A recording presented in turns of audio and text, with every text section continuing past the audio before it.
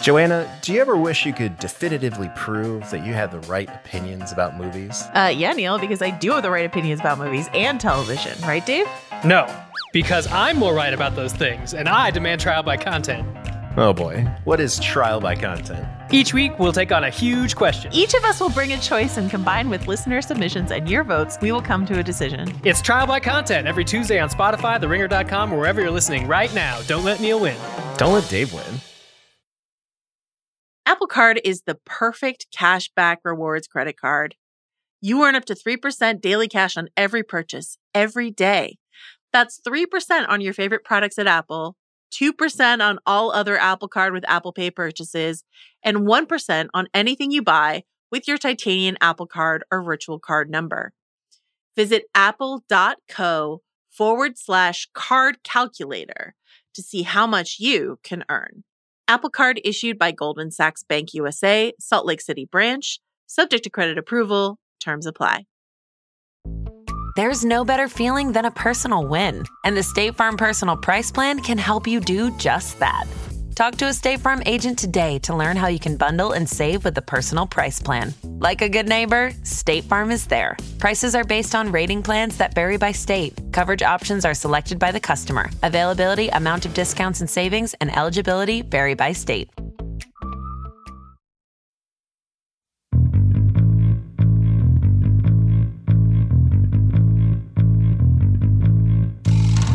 Welcome to the Prestige TV podcast. I'm Juliette Littman. I am joined today by my colleague Jody Walker, and we are here to talk about one of the most important television shows of all time, Bridgerton. Season 2 is here, people. It's on Netflix. Jody, what'd you think? Oh, Juliette, it's good to be back in the ton. Spring has sprung. It feels right. I really enjoyed seeing all the colors as the sun is staying up longer here in our real lives. It just felt right. It felt good to be back. It really did. I was like, oh, right, I miss these people. And the world building continues. It's a broader world, more spaces than we saw last time. It continues to evolve. And I think people, if you're listening to this, I assume you liked it because you want to talk about it. But I think in general, it's going to be pretty well received. How do you think it will be received versus season 1? I think it's going to be a little less heated. You know, season 1 came in with like such force because we were at such a place in the pandemic. There was a lot of sex in it. There was a new star in Regé-Jean Page. And so I think there was this like big boom around it. Any season 2 is going to be a little lesser of an impact maybe, but I think people are really going to like it. I think if there's one thing that I could assure people who loved season 1 and are maybe feeling a little less excited about season 2, it's that the characters are really good. And you're getting to spend a lot of time with characters that you liked. And in general, I found that like I really didn't miss following the Duke. Daphne is back and she's doing a very different thing that I also enjoyed that we can discuss later. But yeah, I think that people are really going to like the new love story and the old stories that we're returning to with a new twist. What did you think about season 2? Yeah, I agree with you. I love the Sharmas, who we will talk about. I particularly love Kate Sharma, played by Simone Ashley of Sex Education fame. She's fantastic. She's a great leading lady. So we'll talk about her. But I don't miss the Duke at all. The only thing is, we're here to talk about episodes 1 through 4, half of the season. 4 episodes in, there have been several almost very steamy kisses and like several, it's almost sort of like, you know, it's really like the television equivalent of blue balls, but no actual sex or actual making out even. And it is a slow burn. Slow burn. And the chasteness is like compared to so this season centers on Anthony Bridgerton, who's the oldest Bridgerton. He is the Viscount because his father died, which we learned about in episode 3. More on that to come. And he is first introduced to us in season 1, if you recall, with a bare ass. We're seeing him having sex up against a tree. And Anthony has been incredibly clothed through 4 episodes. Like, actually, I remarked to myself, wow, he's wearing a lot of layers. He must be really hot. So honestly, that's the biggest difference to me between seasons 1 and season 2. This is like far more chaste in a way that I wasn't really expecting. And I'm sort of curious. Like, I wonder if that was feedback or it just felt more appropriate to the story. But Anthony was like a pretty minor character in season 1. So it's not like they couldn't have some secondary characters having sex in season 2. It is like a pretty big choice because of the way they introduce sex in the show in season 1. Yeah, they seem to really be doing some like rejiggering of the formula that they created in season 1. I think that chasteness could be owed to two things. One, that the character of Anthony kind of needed an overhaul in order to become the main character. He was kind of just an ass in season 1. He was like an ass to his sister and a real thorn in her side about finding her love or finding the thing that she has to find in this society, which is a husband. And he was also like a total fuckboy to his opera singer girlfriend who he would not just commit to until she got another boyfriend. It was like such classic behavior that, I mean, total I like fuckboy stuff. Total fuckboy behavior. Like I liked him because I really like the actor Jonathan Bailey, and I mean, it can be fun to watch a fuckboy. He wasn't the main character, but to make him the main character, it seems that in season 2 he really fancies himself a gentleman. Like he's ready and, like, to responsible for the family. Right. He's ready to step into this role of the Viscount of Lord Bridgerton that he was, as we find out, was really thrust upon him at too young of an age. But the other thing, are you laughing at me saying thrust? Yes, after you kept describing him as an ass. And I was like, yeah, we saw his ass. Yeah, they went real literal in season 1 with that ass. And then the other thing is season 2 seems to be staying a little truer to the romance genre and less like the more specific bodice ripper genre. We've talked a bit point. We've talked a bit about like the sort of genre themes that they're using. So in season 1, it's more of like a fake relationship theme, which is very common to the romance genre. And in season 2, we're dealing with like a friends to lovers theme, which in general, I think is just a slower burn. Yeah. And honestly, in season 1, I did get a little bored because they got married pretty quickly. And then you're like, okay, well, they're married. So I know this is going to turn out okay. In season 1, it feels like or at least in these first 4 episodes, it feels like we're building real stakes that are going to become very prickly in the later 4 episodes. That's a good point because we're 4 episodes in and episode 4 ends with the proposal that we've been expecting. And so we know that there's no way this marriage comes to be. So the next But what are they going to do, Juliet? I'm really upset. I'm really nervous about it. Okay, we'll get into that. But I would also say like some other changes from season 1 to season 2, and it's most notable with Jonathan, who's played by Jonathan Bailey. They eliminated his awful Wolverine sideburns. I'm like, and what are those called mutton chops? Like those are gone. Chops, he's completely clean shaven. I think his hair is a little shorter, He looks dashing. Very tall. He looks so dashing. He's got a tan. I don't think he was working with in season 1. All the Bridgerton brothers got a tan. Okay. They all shortened their hair a bit.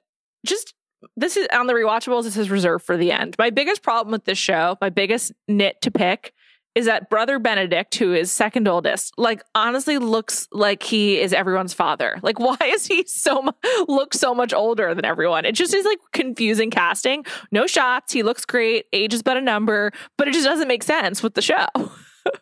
It is a bit confusing. And I know in the first season, a lot of people thought all of the brothers looked exactly alike. And I think that's the point, is for them to look alike because they're brothers. They all look like Prince Eric from Little Mermaid. They all have this like jet black hair and these like billowing sleeves. It's a little easier to tell them apart this season. I don't know if some of the changes that they've made in tone and theme in season 2 are really as a response to season 1, because I think people liked the sex, but I think a lot of the physical changes are. Daphne is still wearing a parted bang. That is still there from time to time, but it is not nearly as wispy. It looks a little more appropriate. And the bangs are longer, thank God. And it's not her only look. When she's introduced at season 1, there's a big build up to her arrival in episode 1. And she doesn't have any bangs at all. And it was such a huge relief. Also, I will say, like, I was gonna mention that too. Like, the other things they've changed are sort of like everyone got a glow up, like everyone's bangs improved, and I think the costumes like fit just a little bit more flattering, probably a little bit less faithful to the era, but just a little bit more flattering for 2022. And the production design remains like just illustrious. And the flowers, I was like, God, I want to have flowers like that in my life. Like it's just a beautiful world to inhabit. And it's been really fun. One thing I wanted to touch on that you just mentioned is sort of bodice ripping versus romance genre. And so this series is based on Julia Quinn's Bridgerton books. The first one was The Duke and I.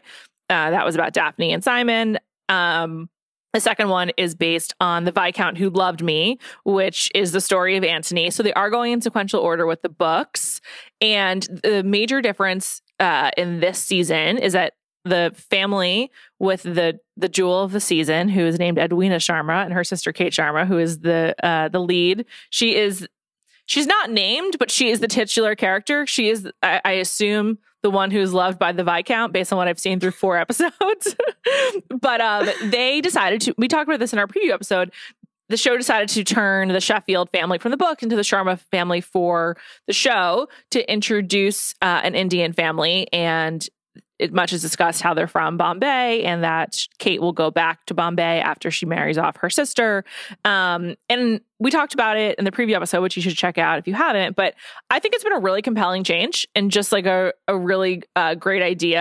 And season 1 was talked about as being race blind, and race was not really addressed until later on in the season. But this is just more kind of like, I would call it more like deliberate casting to have a more inclusive show. And I think if I didn't know that it was a change from the books, I wouldn't even think about it as like a active choice to be inclusive casting. And I think it was a really smart move, mostly just because Simone Ashley's so awesome. I love her.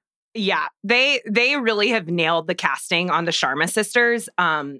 I agree. So I actually have read The Viscount Who Loves Me. I can never get over that title. It's very silly. It's pretty good. It's better than The Duke and I. I love it. It is.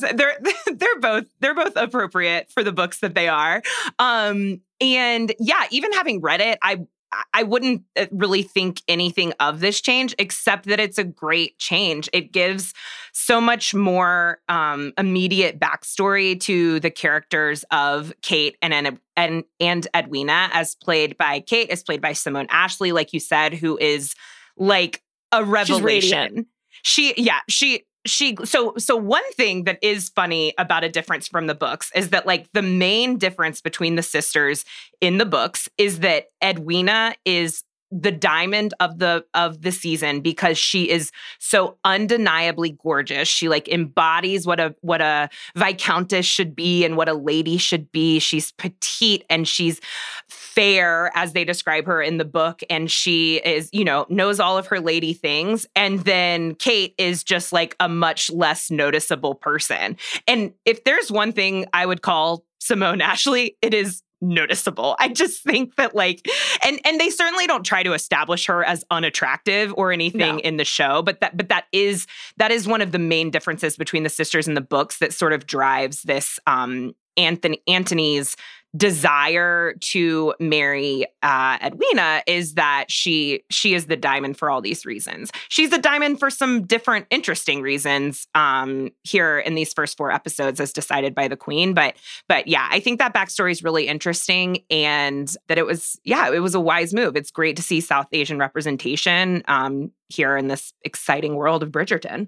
It also, there was a really small moment where I believe, I can't remember who asked it, but someone asked Kate if she misses India and she misses Bombay. And she was like, yes, particularly at tea time.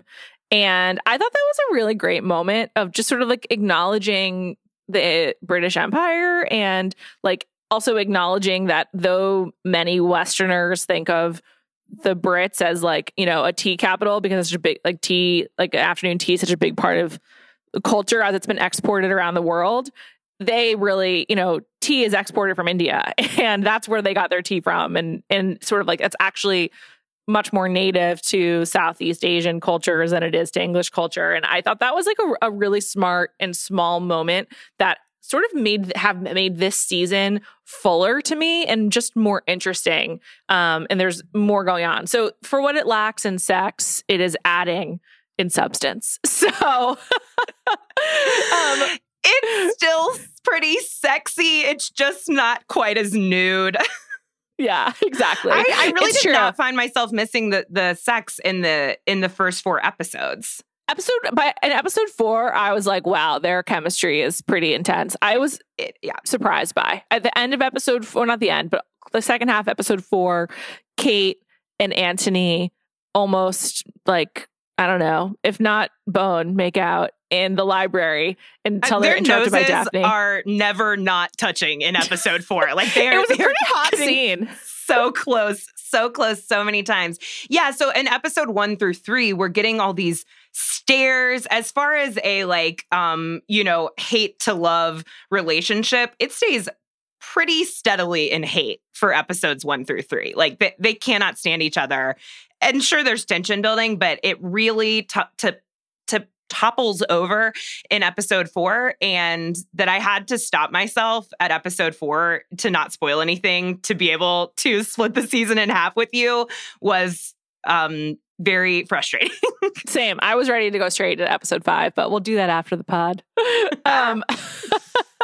So I think one other major theme that I wanted to hit on that will lead us into talking about like where we left some of our favorite characters and what they're up to now is this season also really introduces concepts about like women's liberation and like the role of women in Regency London.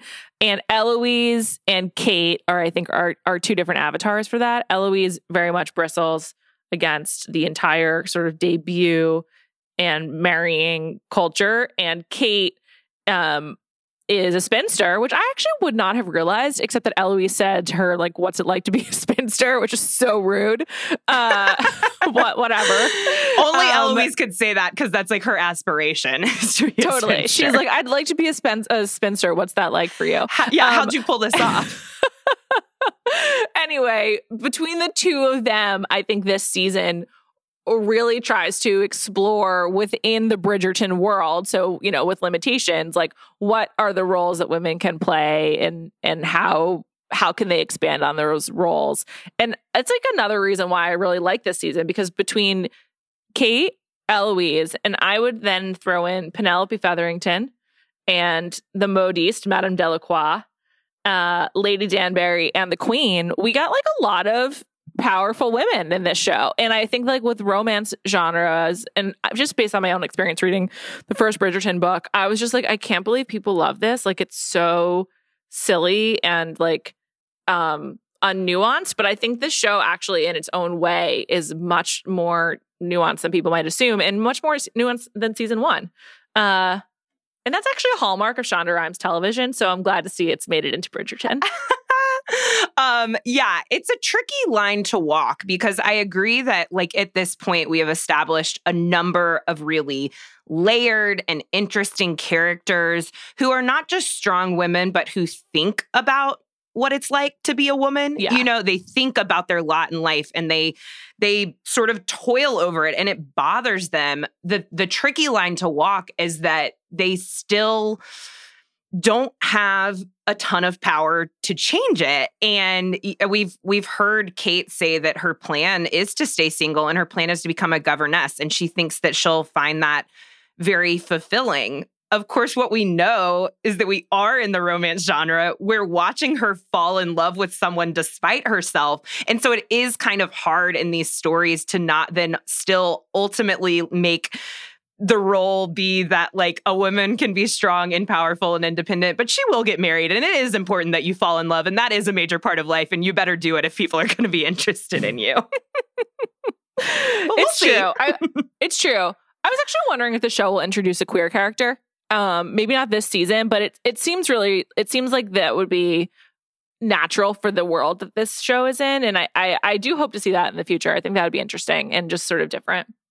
I agree. I was disappointed that wasn't the turn that Benedict's character was taking. Mm-hmm. It seemed in season 2 or in season 1, like that might be something that he was interested in. But then once again, it kind of just, it hinted at a different sort of lifestyle for one of these central characters and then just kind of veered away. So I am interested to see it turned out his lifestyle is being artsy and doing drugs. Yeah. His lifestyle is just being like an art boy. It's just painting, like occasionally taking mushrooms in season 2. So maybe next time.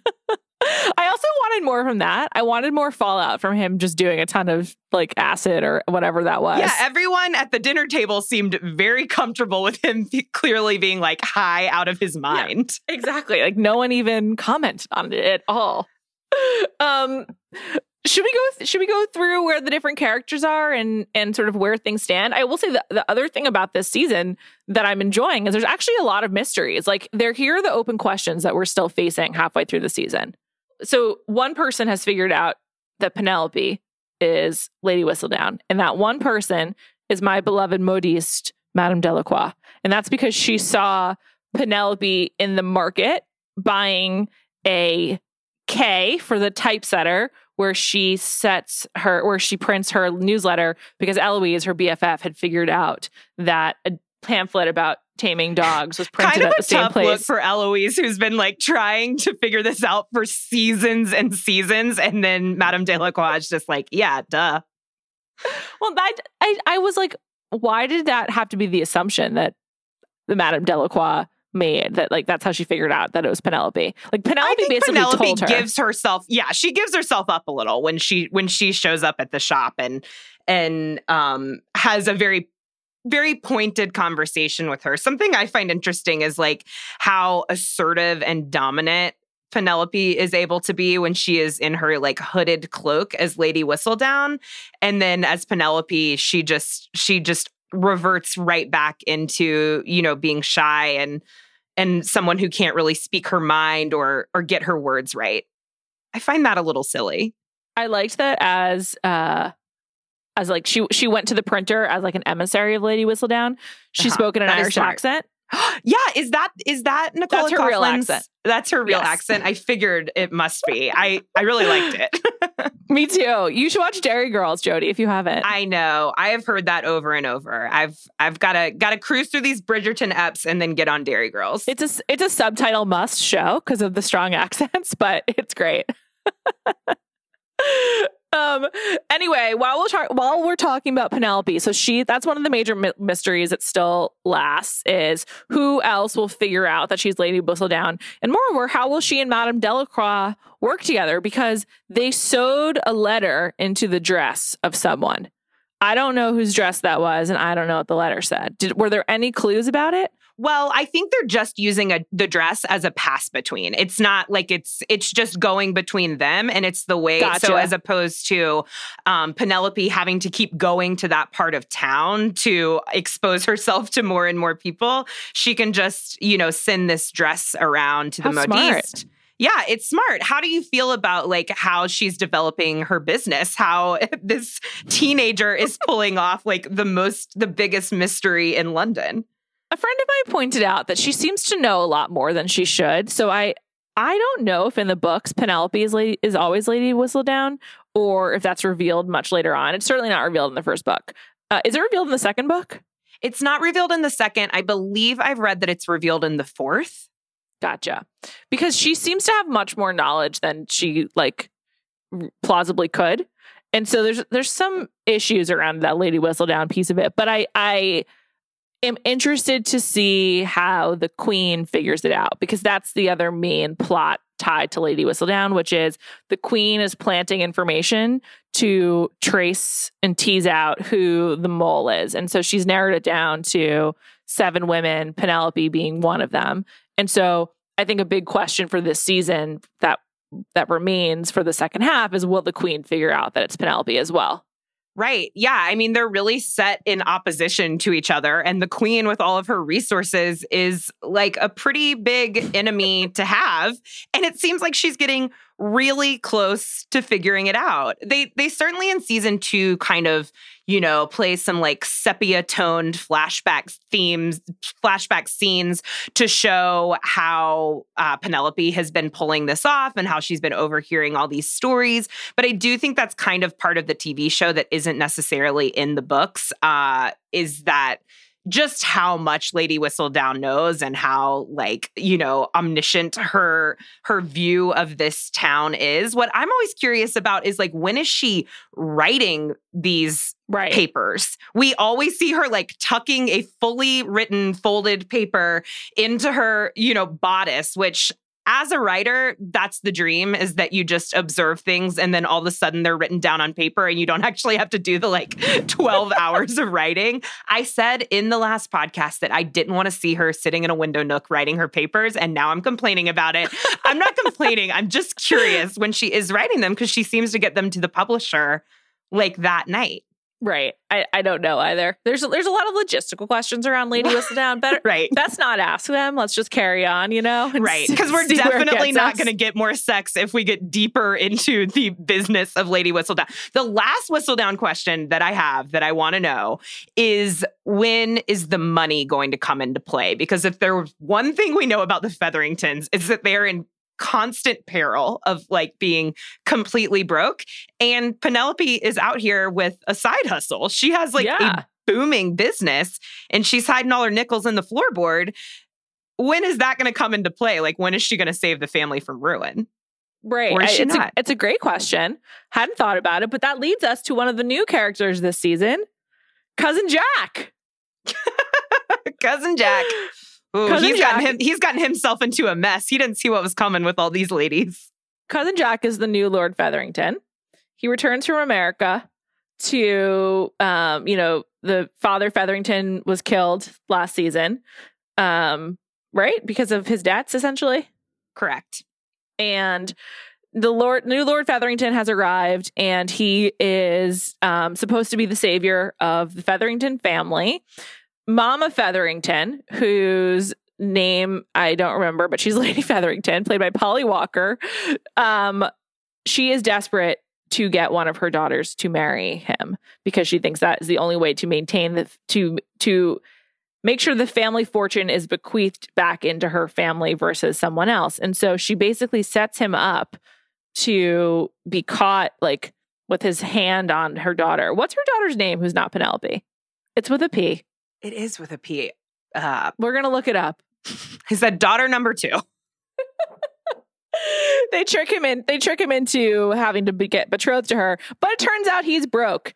And so that there actually is no Featherington fortune anywhere. And he was trying to marry up so that they could all have some money. So now they're in a real pickle, and we'll have to find out. Yes, I think it is Portia. You're thank you to Sasha for looking it up for us. Her name is Portia Featherington.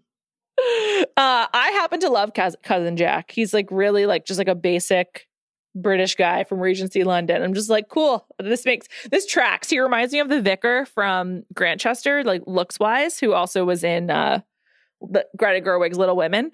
But yes. I just think he's, like, kind of a fun rando and a fun twist to throw in to the mix. He is. I'm finding the Featherington storyline a lot more interesting this season, and I'm enjoying getting to know Lady Featherington as, like, when she's backed into a corner, how she keeps fighting and how she keeps figuring it out. And I think that is kind of a more nuanced way of showing, or a nuanced way, at least, of showing sort of, like, what a woman could achieve if given more latitude to achieve it in this world. Is that, you know, like, had she been the head of household all along, then none of this probably would have happened. Of course, she's not successful in her scheme. I don't mean to paint her as, like, a success, but maybe if she had a little more insight from the beginning, and if the men in this world were a little more honest with the women in this world, and there was a little more communication, then we might be able to figure out some of these things before they absolutely go to shit. Yeah. When I look at Lady Featherington, I just see Julie Cooper from the OC. It's so distracting. Me too. They have so much like Melinda face. Clark. I know. And talk about a scheming mom. Yeah, I know. I see the exact same thing. It's so overwhelming. Some other characters to check in on before we come back to the central love between Anthony and Kate and the problem that is Kate's sister Edwina. Colin Bridgerton is back from his tour of Greece. Wasn't traveling as long as anyone expected. He's still in love with Marina. Penelope's still in love with him. And he seems as daft as ever. But now he has a goatee, which he luckily shaves. Oh, you liked it? I was on the side of Benedict that he looked like he had some sort of growth. But I think I like Colin too. I think Colin's a sweet boy. Like he is one of the only men who is extremely forthcoming with his feelings, often to his own detriment. What did you think about that meeting between he and Marina? Were you expecting to see her come back into the mix? I didn't expect to see her at all. I thought she was just wrapped up and gone. I liked it. I thought it was another scene of like a kind of a woman setting boundaries and limits and just being like, this is, even if the system doesn't necessarily benefit Marina, she has found a way to move forward with her life, be happy or content, as he said. And I thought it was like a kind of an interesting twist again on like the damsel who needs to find a husband. She's like, well, I did find a husband and I'm good. So like, you're out. So I just thought like it was kind of an unexpected moment, not just because I thought she was like off the show, but it's not another like love that can never be. I mean, it is for Colin, but it's just like it's a different iteration of that like very familiar trope.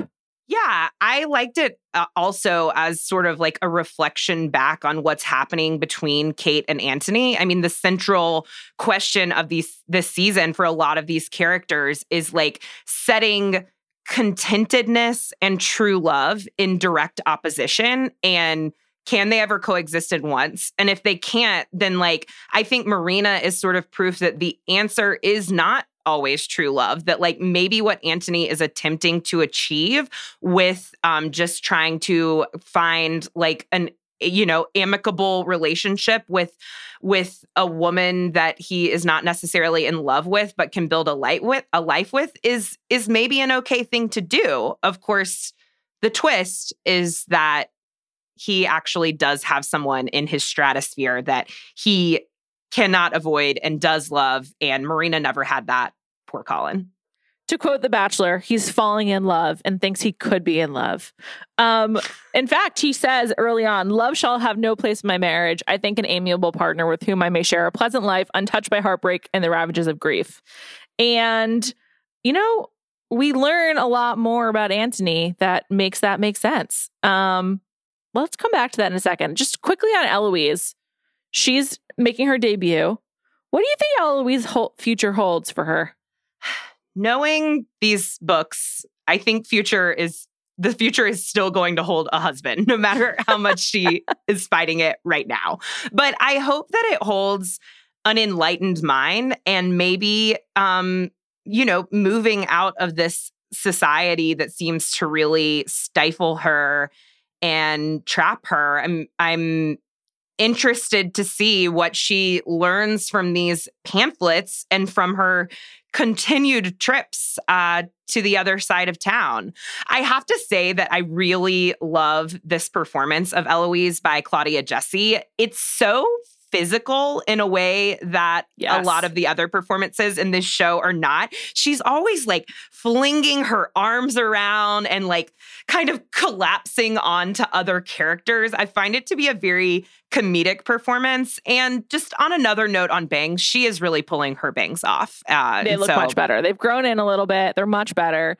It's funny you say she's the real comedic performance, because I also think that for her, she wears the same clothes as everyone else. They don't fit better or worse, but they do seem much more restrictive on her. And like, she embodies the feeling of being restricted really well. And that's sort of a big part of her personality. And it comes through in like all of her physical acting. She is great. I will say, I don't miss the Duke because I have enjoyed so many more characters. Like as a result, I even like Daphne more. Like I find her as sort of like the wise older sister advocating for love to be and not even in a heavy-handed way, to be like much more interesting and additive to the TV show than what she was with Simon. So I really don't miss him. I don't know. I actually didn't think I would, but I continue to not. Although I will say I miss his handsome face. Yeah, I mean, there's nothing not to miss about about what he brought to season 1, but there's not like a hole in season 2. There's not a missing place because the sort of romance of that relationship and definitely the angst of that relationship has been, has been filled out by what we're finding between Anthony and Kate. So should we talk about Anthony and Kate? Yeah, we've got to. So the Sharmas are Indian, and they've come to have Edwina, the younger Sharma, find a husband. She is named the Diamond of the season, and we find out that it's sort of for alternate reasons. It's not just because she actually is the Diamond. Why does the Queen name her such? Well, part of it is her continued quest to uncover Lady Whistledown. So a big part of Kate and Edwina's entry into this society is that they are both insiders and outsiders. So they're coming from India, they're coming from another country. But Edwina's mother, Lady Mary Sheffield, which was the original name of the women in the books. Lady Mary Sheffield originally belonged to London society. She fell in love with basically like a clerk, and they absconded to India. And she hasn't been back since. And that was basically a betrayal of both her parents and the crown. And so her return, the man that she married was Kate's father, who had already had Kate. So Kate and Edwina are half sisters. And though Mary certainly views Kate as her daughter, she is not actually her mother by birth. And so this sort of like 1 foot in the society, 1 foot out of the society plays into almost all of their relationships, including that of the Queen, who probably because of her feeling of betrayal by Mary would not have named Edwina the Diamond. However, because of Edwina's place as an outsider, the Queen will be able to watch as other people get close to her, including whoever she believes is Lady Whistledown. So she's kind of playing a game where she uses Edwina to see which other ladies in society cozy up to her so that she can then keep an eye on those ladies to figure out who Lady Whistledown is. Right. We don't know if that will work, but that ultimately sets up the story of Anthony and Kate, because as we move from season 1 into season 2, Anthony proclaimed at the end of season 1 that obviously the best way to achieve a successful marriage is to just avoid love altogether, which sounds like kind of a silly proclamation and just something that would be like a one-note part to the character. But in season 2, I really think they're doing a good job of creating his backstory with his father. In Bridgerton, all the dads are dead. There are no dads. Like all of the dads have died, and it has really left a lasting impact on their sons. And for Anthony, that impact is that he watched the way that his mother grieved his father and that his father's death completely disrupted the family. And one small thing to note from the book is that Anthony's greatest fear and belief is that he will die early. He just has this belief that he will die early like his father did. And so that is the big instigator for this insistence that he not have a love match, because that quote that you read earlier, "Love shall have no place in my marriage. I think an amiable partner with whom I may share a pleasant life untouched by heartbreak and the ravages of grief," is something that he says to his mother while they're sitting by his father's grave, after we've seen a flashback of just how absent his mother was after the death of his father, and how she was in such a haze of grief that Anthony really had to take over doing everything for the family, both that his father did and for a while that his mother did. And he says that no matter how hard-hearted people think he is, he could never bring that sort of pain upon a woman. And so his totally great plan is to just not fall in love with a woman. And he, unfortunately and sort of sadly, sees Edwina as a woman that he can respect and trust, but never fall in love with. And that she happens to be named the diamond of the season is the key to it all. It's just like an obvious choice that he has picked this woman, Edwina, and he will not let go. But of course. Yeah. And this season also positions the Bridgerton family as like incredibly desirable, where it was clear it was in season 1, but it's made explicit by like everyone would want to join the Bridgerton family if they're the best. So yeah, I really love that focus on the family in season 2. Me too. It's a lot of fun. I love any scene with the 3 brothers is like a lot of fun when they're fencing. I was like, how have we never had a fencing scene before? That seems so obvious. And then one of the more critical scenes of the season so far is when the Bridgertons and Kate and Edwina play Pall Mall, which you may know as croquet. And right. And so the transition to the country is also a really big part of season 2. And that's like a really fun new setting to see the Bridgertons in at their country home. And then eventually the whole ton comes to join them there. And also because they go to their country home, that's how we get the backstory of Edmund Bridgerton, the 8th Viscount Bridgerton, dying, which is he gets stung by a bee and he dies. It's very My Girl. And it's also as as traumatizing for Antony as it was for Veda. And Juliet, I didn't even think about that. I'm sorry. If it could not be any more sad. He seemed to, at least I thought his performance implied that he also felt responsible for the death because he was out. It was just he and his father who were out hunting, and then they were looking at flowers, and he wasn't able to save him. And I also think there was like a slight suggestion that Lady Bridgerton blamed him for the death as well. And so that they don't say that, but I actually think it's like a good part of the show where I do think part of grief is also blame and it's a kind of a byproduct of trying to like make it make sense. And I thought that was pretty compelling. And probably the most harrowing part of the flashbacks is when Lord Bridgerton, Edmund Bridgerton, dies. Lady Bridgerton is pregnant with their 8th child, Hyacinth, and she is in labor when the doctor tells Antony that he has to decide, like, who should the doctor try to save? Should it be the mother or should it be the baby? And we find out later on that luckily it was neither. They both lived. But that was like a really harrowing scene. And I think also like lent to the feeling of like, what are the role of women in this society where like this woman's son is deciding if she lives or if his future sibling lives. And that was really intense. And I think to your point you made earlier, helps us understand Antony's sense of responsibility and obligation to his family, like from like a really formative experience like that, and really definitely changed the way that I saw this character. That was intense. Yeah. It was really intense. I think they do a great job of establishing, we're always thinking about gender roles in this society, but what I found really fascinating about season 2 is the exploration of like birth order roles and how that plays into personalities for the younger siblings, but most especially how it plays into this like immense sense and burden of responsibility for the older siblings, and that is so much of what places Kate Sharma and Antony Bridgerton in conflict is their roles as older siblings attempting to protect their younger siblings in Kate's case and protect the interest of the family in Antony's case. Well, actually, and in Kate's case as well.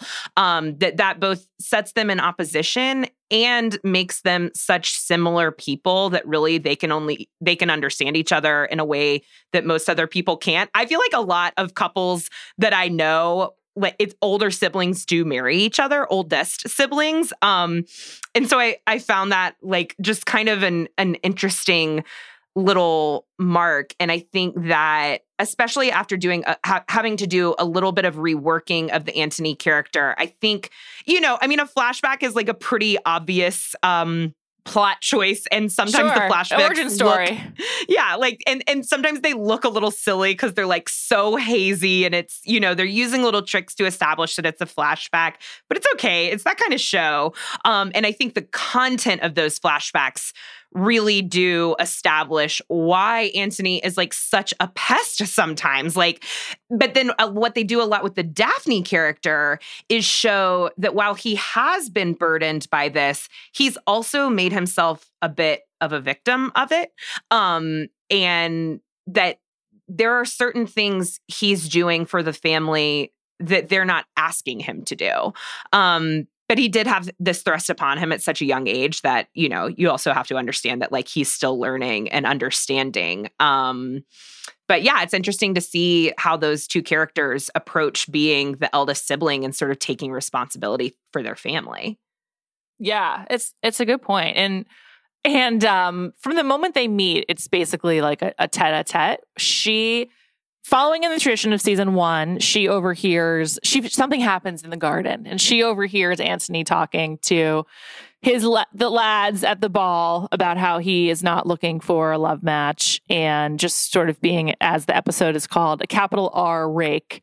And that's after she had been riding a horse out in the fields of Lady Danbury, and they sort of had like a run in there. And so it's a very rocky beginning, and it's a real seesaw back and forth of emotion, like through 4 episodes that builds to them having like increased physical contact. Like they go shooting together, and he basically embraces her as he helps her hold the rifle, like in the English way versus the Indian way. And then she gets stung by a bee in a really harrowing moment, and he's so worried about it. He touches her chest, which is an incredibly forward move in Regency era England. Yeah, so I'll cut in real quick to say that this is a scene that I think any book reader has to have in this show to sort of respect it, but they've changed the scene a lot. So, I mean, I don't think it's like any spoilers to say because they've totally changed the scene. But in the book, the father dies by a bee sting, so that is very traumatizing to him. Kate gets stung by a bee, and he has a similar reaction that we see him have in the show where he's, you know, completely like losing it, going into this sort of like trauma response, afraid she's going to die. And what he does is attempt to suck the venom out of her chest with his mouth, which I was like, please don't let them do this in the show. Please don't let them do this in the show. Oh my I don't God, think this is going to really work out. Weird and gross. and they actually get caught. A couple of mothers, including their own mothers, approach and see them. And like in season 1, they're somewhat forced into a marriage. And so that has obviously changed. And I think that had to change because you couldn't have just like the exact same narrative as season 1. But I thought the thing where they have her place his hand on her chest, and then she places hers and his on his chest. And it's almost like they're feeling each other's heartbeats. And that seems like what you would do kind of in like a panic attack. I just thought that was a really interesting and sweet moment. And that's really the first point of physicality that we see for them in season 3. I mean, in episode 3. And then episode 4 is just like nonstop, almost touching moments like you were starting to get into. The library is where it all happens, which is, you know, I think we both like books. So as a book lover, it's great. Library is where all the action should happen. Yeah, if you're at a party, just always go ahead, find the library with sliding ladders, step on in, and it's better than Tinder. You'll probably find a date. Yeah. No problem. Were there any other moments in the Anthony and Kate courtship that you particularly liked or felt were like really significant to how they're building the story? I mean, for me, as far as the moments of them, you know, because we're watching them fall in love basically through stares, like staring at each other. It's like all It's very romance novel. It's very romance novel. Jonathan Bailey has got a stare on him. I mean, I do think that he's really like proving his worth as a leading man there. And she has a much more of a sort of poker face. Like it's different than what he's doing. It's not so intense. It's always thinking. And I like the difference between that. But so for me, the moment where I was, you know, like really having to fan myself is before that huge library scene where they very nearly kiss and Daphne catches them. It's when Edwina asks them to dance together because she is in a place where she truly wants to get engaged to Antony. She wants to be the Viscountess. And at the exact same time that these two are obviously starting to have feelings for each other, and they are getting themselves into a real predicament. And so when she asks them to dance together so that he can actually ask for the approval of her sister, who has been unwilling to give it thus far, you just know this is going to go badly. But it feels so similar to the scene in Pride and Prejudice, in the Keira Knightley version of Pride and Prejudice, with Tom Wamsgans. I can never say his last name, Matthew McFadden. When they have their dance together that's so full of tension. This is like a YouTube clip I watch constantly. And as they're dancing, like everyone around them disappears and it's just them. And that doesn't happen in this scene between Kate and Antony dancing, but it's so rich with like small touches and staring and tension. And he asks her, if I ask for your sister's hand in marriage, would you say yes? And she says, I want my sister to be happy. So really only you can answer, would you make her happy? And they're just dancing around this idea of that they both obviously want it to be them, but because of the people that they are, the place that they hold in their families, they believe that it can't be them. And I think that they both have this inability to not communicate with each other honestly, or with the people around them honestly, because they're taking so much on themselves, is like a really fascinating psychological drama, in addition to an extremely tense and like sexually rich scene. And I think it's important to note that the dance scene was set to the Vitamin C orchestra version of Dancing on My Own by Robin, which oh my gosh, was amazing. When they started playing Dancing on My Own, I literally wrote down, how dare you? Like that song just has so much, I think, like emotional resonance. It's been used in a lot of movies at this point. It stayed popular for so long. And a really long life. It also like lagged at coming out. Yeah. It's one of the great pop songs of all time. It had a really good moment in season 1 of Girls. Like I just think of it as when Marnie and Hannah danced together in their apartment. I just like, it's such like a meaningful song. And I have to say, I loved this rendition. And I thought it was so fitting for these two people who are set on not being in love with each other to be dancing to it. It was so great. When you like think about the song and you think about the lyrics, it's like, it could be from any one of their points of views, like including Edwina, who is like in the corner watching you kiss her. You know, it could be any one of them feeling the true sadness of this song at a different point in the story. But yeah, like how dare they play Dancing on My Own right as they finally come together to dance together. It was just, it's kind of a tragic moment. And like I said earlier, that episode, So after that big dance, he sort of leaves the dance floor in a huff because he seems a lot more willing to acknowledge that there is something between them than Kate does. And he wants to follow it. He wants to, but he's also not willing enough to follow it, to say it outright, to say, I want to marry you, because he doesn't want to marry her. He wants to kiss her. He wants to be in love with her. But he's said over and over that he only wants to marry someone that he's not in love with. He did the classic TV thing of tell me you don't love me instead of saying I love you. He's like, tell me you hate me, I think is what he said. Yeah. Like you can put a fuckboy in better circumstances, but like you cannot just turn them not into a fuckboy. Yeah, seriously. That was the season. I think episode 4 is just a really good episode. It's a culmination of like everything they're laying the foundation of in episodes 1, 2, and 3. Being out at the countryside, the Bridgerton estate, having the whole ton there, a ball. That's when also Madame Delacroix puts the note in the dress. Like everything kind of coalesces in episode 4, and then it builds up to this really kind of exciting final 30 seconds where we know that there are some financial reasons for Edwina needing to get married, but she doesn't know. And Kate is about to tell her that part of the reason why she must get married is for money reasons.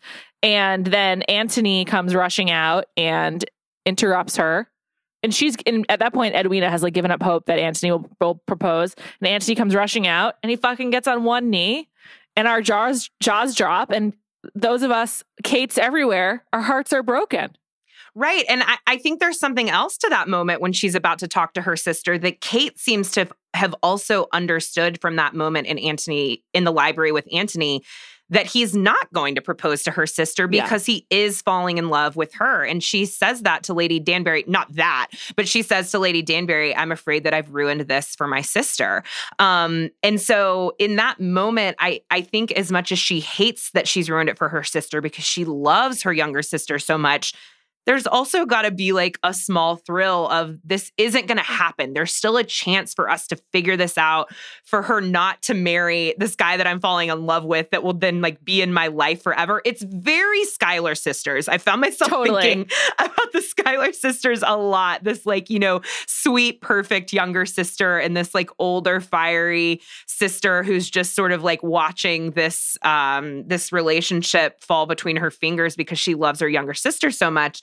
And so I think Kate's heart probably broke when he went, even though she would probably pretend that it didn't, when he went down on that knee. And my heart definitely broke because Juliet, I do not see a way out of this.